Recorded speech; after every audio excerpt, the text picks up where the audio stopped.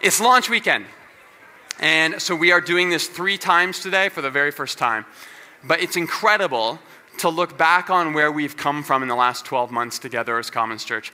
I know that you're here, and so you probably already know at least some of the story, but it's worth rehearsing, if for no other reason than just to say thank you one more time. Because a year ago this Sunday, we started with our very first Sunday here on a Sunday morning, and we packed the place out. Over 300 people joined us on our first week. And so the very next week, we went to 2 services. We added a 7 p.m. service, and that one filled up too. And so here we are today doing it 3 times. But over the past 12 months, we have served approximately 10,000 coffees and lattes. We served over 3,000 pancakes at our breakfast, Stampede breakfast this summer. We had over 450 people join us in one Sunday to celebrate resurrection on our first Easter. We've had over 120 people take the membership course or become members in our first year. We started over 20 home churches that meet throughout the city, and we've expanded now to 8 people on staff in some capacity. So it's been amazing. And I'm really proud of this one. So far, as a church, we have sent just over $45,000 outside of our doors to support missional organizations that are serving those in need around the globe, and I promise we are just getting started with that one. This year, yes, thank you. Amazing. This year, we're committed to making sure that 50 new kids get sponsored and cared for in the Kalende community in Zambia we support. We have committed to making sure that at least one refugee family from Syria gets to Canada, gets to Calgary, gets housing and medical care and food, and gets on their feet here in this amazing country that we get to live in. We've committed to supporting a field office in Thailand through International Justice Mission, so that we can make sure that people who are born into the hill tribes of that country get their citizenship papers and their proper legal rights in their country. We're committed to doing our part to end homelessness here in the city. We've got some exciting new projects, a new pilot project we're putting together with the Calgary Homeless Foundation that we'll have more info about this fall, and we are committed as a church to acknowledging our debt to First Nations peoples as we meet here on Blackfoot territory and Treaty 7 lands in the Kensington community every Sunday. But all of that comes because we are committed together to the renewal of all things, by working alongside this God who we believe looks like Jesus. And so that conviction, that God looks like Jesus, this is where we want to begin year 2 together. And so we've got some great stuff planned. It's in your journals. Please grab one before you go. They're free, and they will help you chart the next year with us. But the focus in this central conviction of the Christian faith is what starts us off this year together. That we see God most clearly when we look at Jesus. And I get it, right? We're Christians. Or at the very least, we're exploring Christianity. I mean, we walked into a church, didn't we? Of course, Christ is at the center. It's right there in the name. It's like Mr. Lube, right? You don't know there for lunch. You know what you're getting into. You go to Mucho Burrito when you want lunch because you get a burrito with extra guacamole and cilantro like a civilized person. And if you don't like cilantro, I can't talk to you. But anyway.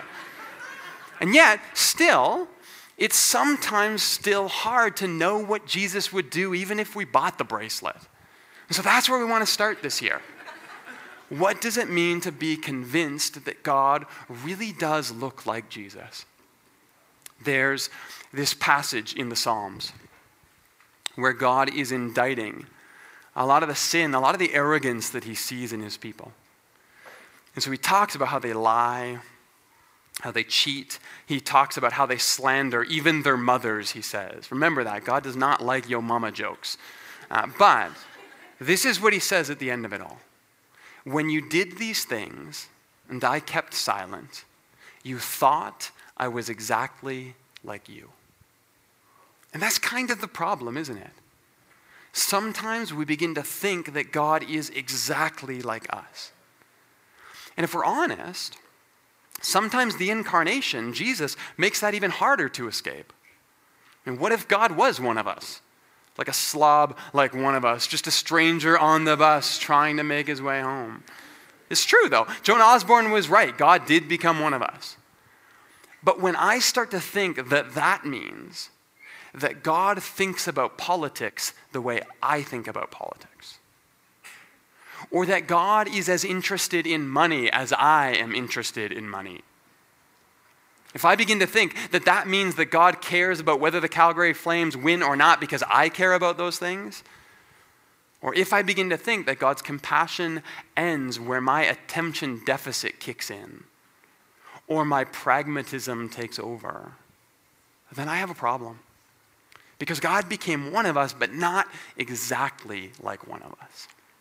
And so for the next 3 weeks, as we begin this second year together, what we want to do is look at 3 very common images of how we sometimes think God looks. And then we want to explore the ways in which Jesus challenges that imagination. And so today, it's the generic God. That loving and yet somehow detached God, sitting on his cloud like a senile grandpa in the sky. Jesus says to us, no. God is deeply present and specific, and that's what's beautiful. Next week is the power God. The God that we worship because he's bigger and stronger than us. This is the God who can do whatever he wants, we might say. And yet Jesus comes to us and says, no. God is not worthy because of his power. God is worthy of our worship because he is love. That's what defines God. And then finally, as we close this series, we want to talk about the comfortable God. Now, this is the God who wants you above all else to be happy all the time.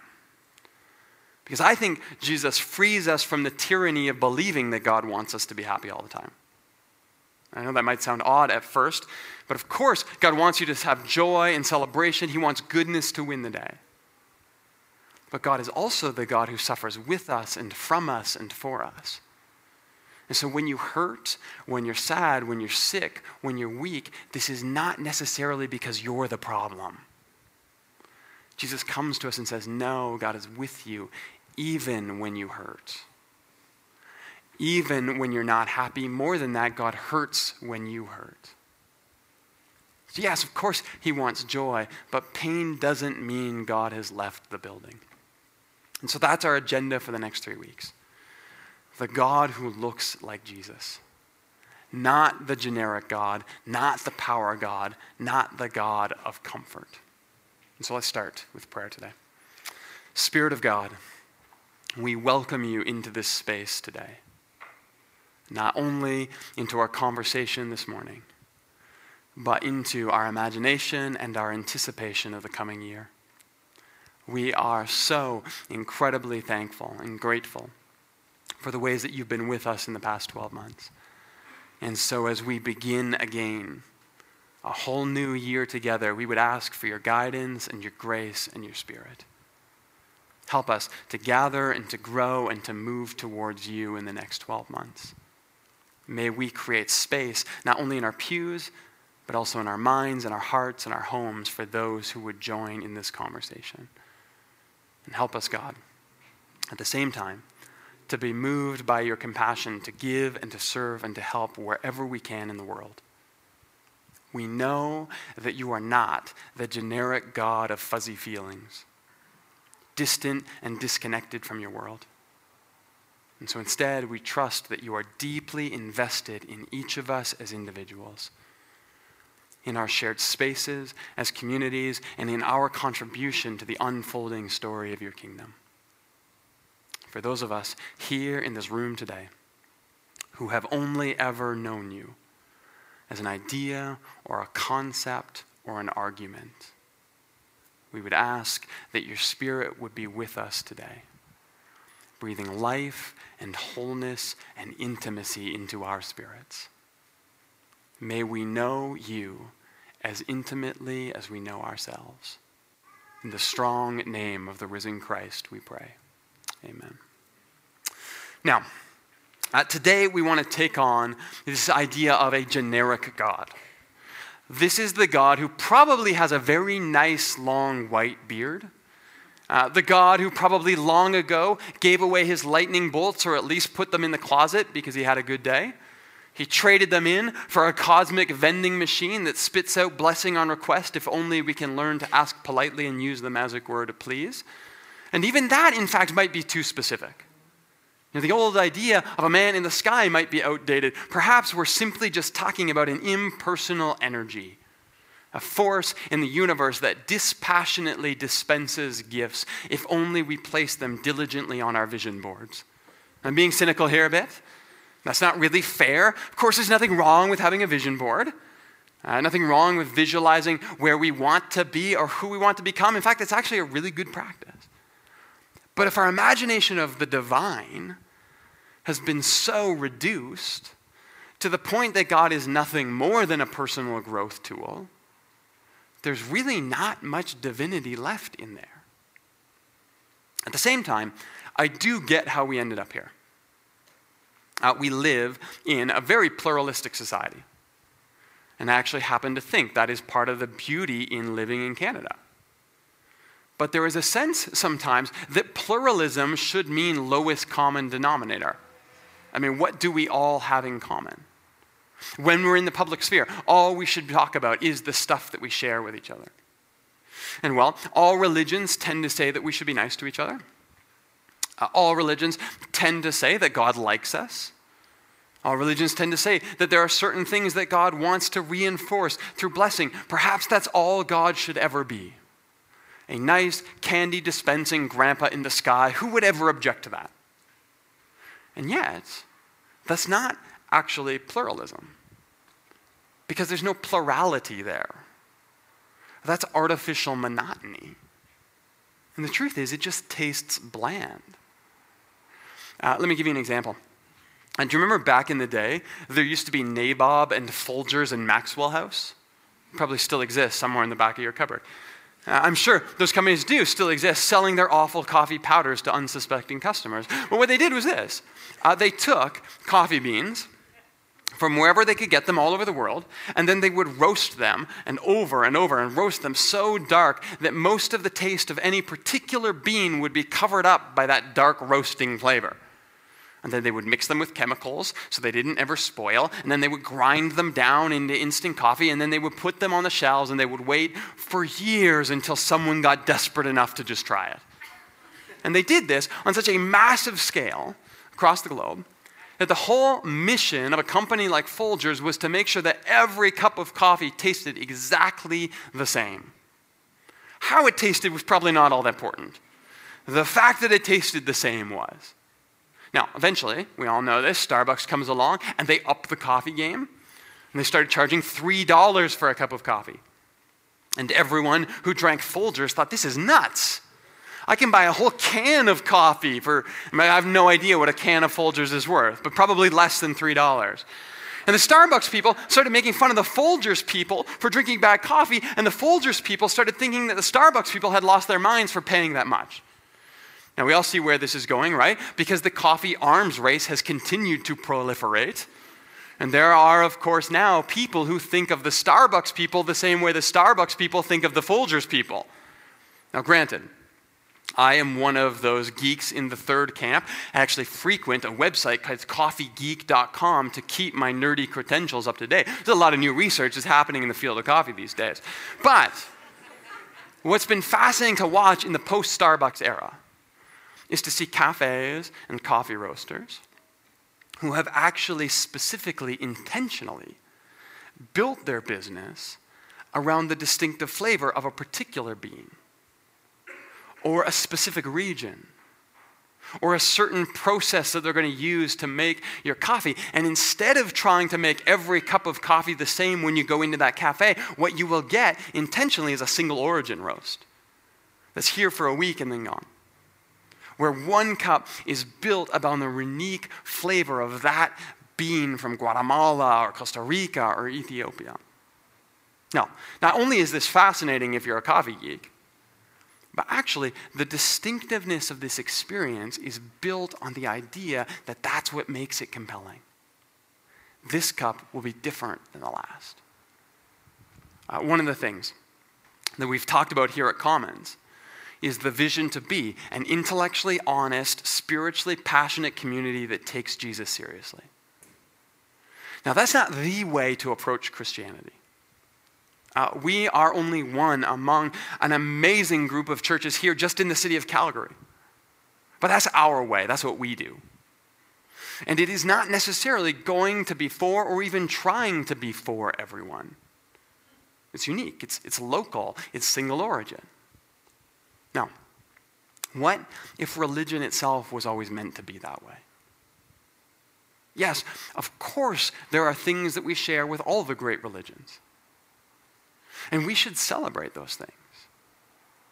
We should use them as touch points to join in conversation with each other and learn. But what makes Christianity beautiful for me is Christ. There was a book, a great book, put out a couple of years ago by an agnostic religious studies prof named Stephen Prothero.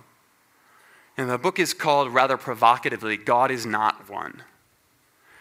And what Prothero does as an agnostic is work through each of the 8 major religions on the planet. And he does this in order to show not how they're the same, but how radically different from each other they are.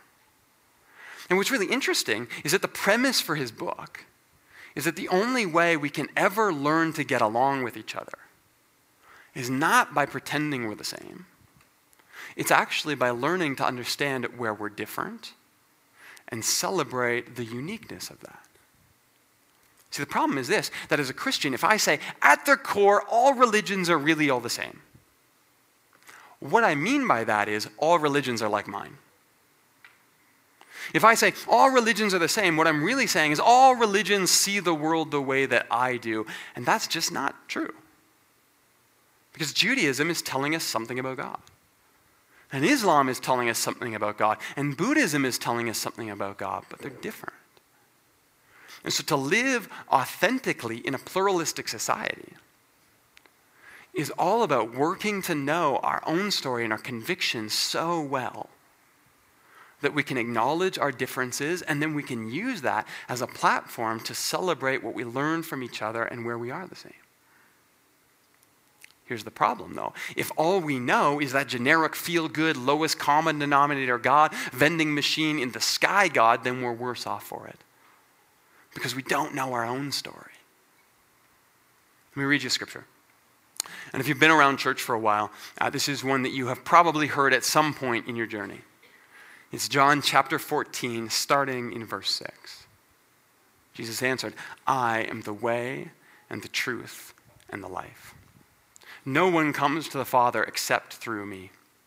If you really know me, then you will know my Father as well. From now on, you do know him, and you have seen him. Now, this is, for my money, one of the most beautifully iconic and profound statements of Jesus found anywhere in the scriptures. I am the way and the truth and the life, and it's beautiful. And yet, if you've been around church, you have probably also heard this statement used as a weapon before too. One of the things that I get the opportunity to do from time to time is participate in interfaith dialogues. And so maybe at the university or some other place, I'll get invited to come and sit on a panel and discuss the differences and some of the points of contact between Christianity and, say, Islam or Judaism. And all the time, someone will come up to me after these and they will say, how do you participate in something like that? I mean, Jesus is the way. No one comes to the Father but through him. As a Christian, of course I want to affirm that. My Lord said it. But as a human being who's drawn to the process of learning and discovery, who wants to hear and digest other people's stories, I don't want the conversation to end there either.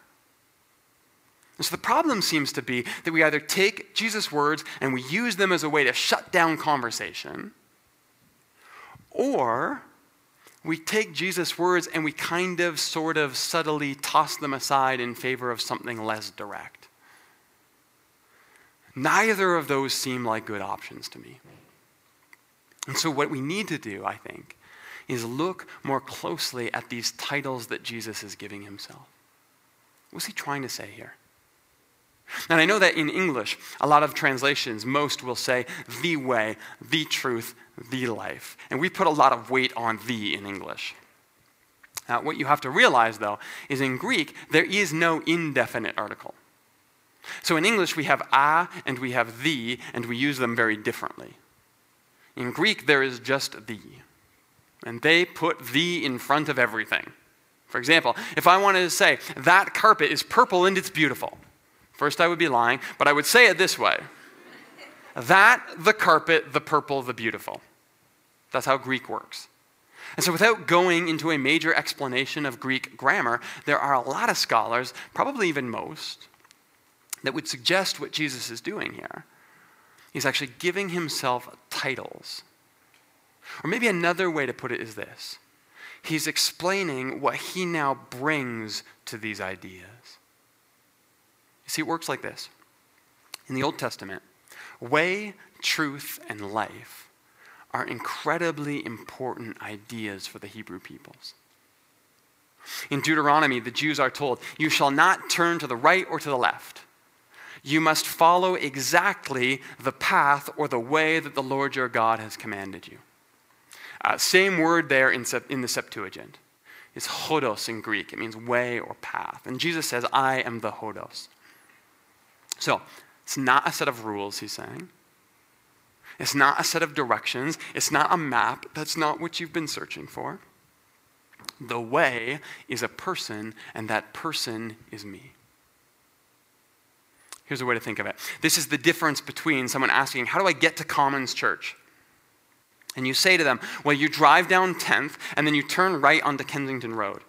And then you follow that almost until you reach Crowchild, and it'll be on your right. It's easy. You can't miss it. You're fine. It's the difference between that and you saying, well, let's go. I'll take you there.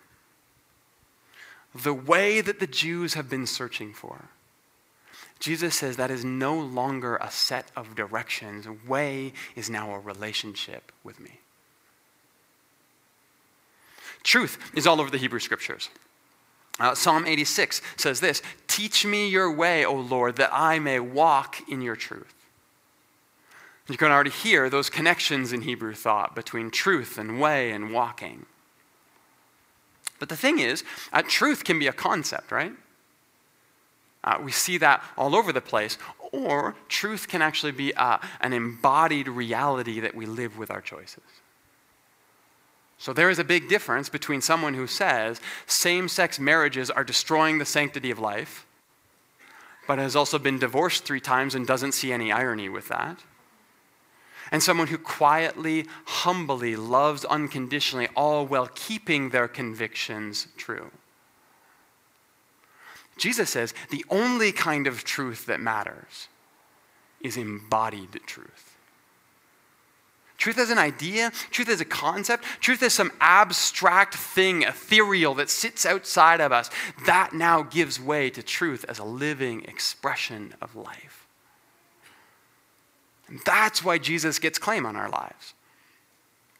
That's why Jesus is a way that's worth following, because he takes ideas and he puts now breath and skin and humanity behind them. And they become embodied, they become lived, they become alive. Psalm 16 says this, "You make known to me the path of life.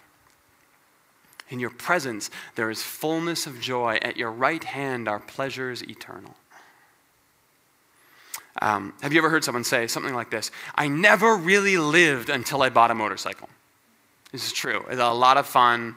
I had mine for about 10 years now, tons of fun. Maybe they say something like this, "I never really knew what life was about until I met my wife." Or until my son was born. Or I never knew what life was until I listened to Pearl Jam. And I don't mean just like heard it on the radio. I mean like put on good headphones and sat down intently and uninterrupted and spent hours just listening and absorbing that. It's important. You should try it. And sure, it's a little silly, but the reason we talk like that is because somehow we know deep in our spirit that new experiences open us up to life in new ways. Jesus says that inherent connection you make between experience and vitality, all of that, this searching, this experiencing, this living that you want to do, it points to me. So life is not just about breathing anymore. And life is not just about surviving another day anymore. Life is not just adding another week, another month, another year, no matter how much time you want to add to the end of your life. That's not life. Life is now experiencing connection and intimacy and relationship with God through Jesus. That's what he's saying. That's what living is. So Jesus is way, truth, he is life. And all of those things we experience at some level simply because we're human. In fact, all of the Hebrew scriptures had been pointing people in this same direction for hundreds of years before Jesus came along. But now, in Jesus, God steps out of eternity and into history. And he takes these ideas we've been chasing and searching and looking for, and he makes them a way of living, a way of seeing and understanding, a way that constitutes what vitality and value mean now. And he says that these titles point not to a debate, not to an argument, not to anything that could be measured or compared, calculated, collated, or compared in an argument to anyone else, but instead to this divine connection between you and the God who would come to meet you wherever you are. Because way is now walking with Jesus. And truth is now embodying the grace of God. And life is now experiencing breath and vitality and relationship in new and surprising ways with the God of the universe who invests himself in your story. And this is why that generic God of fluffy, fuzzy, positive emotions doesn't work in Christianity. Because the very center of our story says that God got specific. And so when I read someone like Eckhart Tolle write about this generic positive force in the universe, I find myself nodding and agreeing all the way through his book. He writes about how God is really the divine creative force that inhabits and animates each of us. And I'm like, yeah, right on, I'm there with you. Now imagine Colossians chapter 1. All things have been created through him and for him. He is before all things, and in him all things hold together. The problem is I get to the end and I'm left waiting, wondering where the final chapter is. Like, where's the part where that divine creative force that inhabits and animates each of us now becomes something more than that? Where it becomes way, and it becomes truth, and it becomes life for us. Because that's Christianity. That concept and thought would give way to relationship and being. And that's what's missing when we settle for the generic God of positive emotions. Because we serve a single origin God who is unique and specific. And that means we don't have to be antagonistic about this. It means we can learn from other faiths and perspectives in some ways.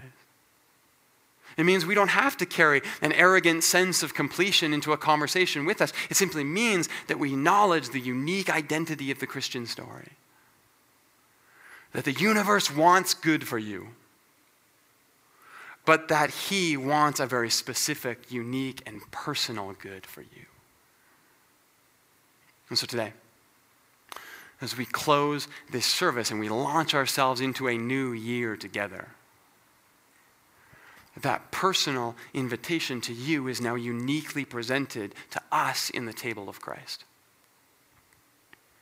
The unique and the singular expression of the Christian community, where our ideas about God become embodied in bread and wine that we eat and we digest and we take into ourselves. And maybe you've been part of Christian community for some time in your life. Maybe you've even been part of this community for some time. And it's been good. It's been helpful. It's even been profound in a lot of ways. But your experience of God has only ever remained conceptual. It's changed you, but it's stuck there. And it's never moved past that generic divine into an encounter with the God who loves you specifically and deeply. And trust me here, I have no interest in shaping that encounter for you. I have no interest in telling you what it needs to look like or how you should express it. Some of you, you're very in touch with your emotions, and that is part of your identity. It's part of your faith. Some of you are probably very cerebral like I am. Relationships, emotions, that's all kind of weird, and you keep it at arm's length. God is present as we need him to be in all of that. And so I'm not interested in describing what your encounter with this specific God will look like, because I believe that he is big enough and gracious enough and loving enough to be unique for you. But what I do want to do is provide an opportunity for you to come and to eat and to meet with the God who would become specific for you. And so before you come today to take and to eat together, allow me to read familiar words from our book of worship. I invite you to come to this sacred table today, not because you must, but because you may. I invite you to come to the sacred table today to testify not that you are righteous, but that you desire to love our Lord Jesus Christ. I invite you to come to this table not because you're strong, but precisely because you are weak. Not because you have any claim on the grace of God, but because in your frailty and in your weakness you stand in constant need of mercy and of help.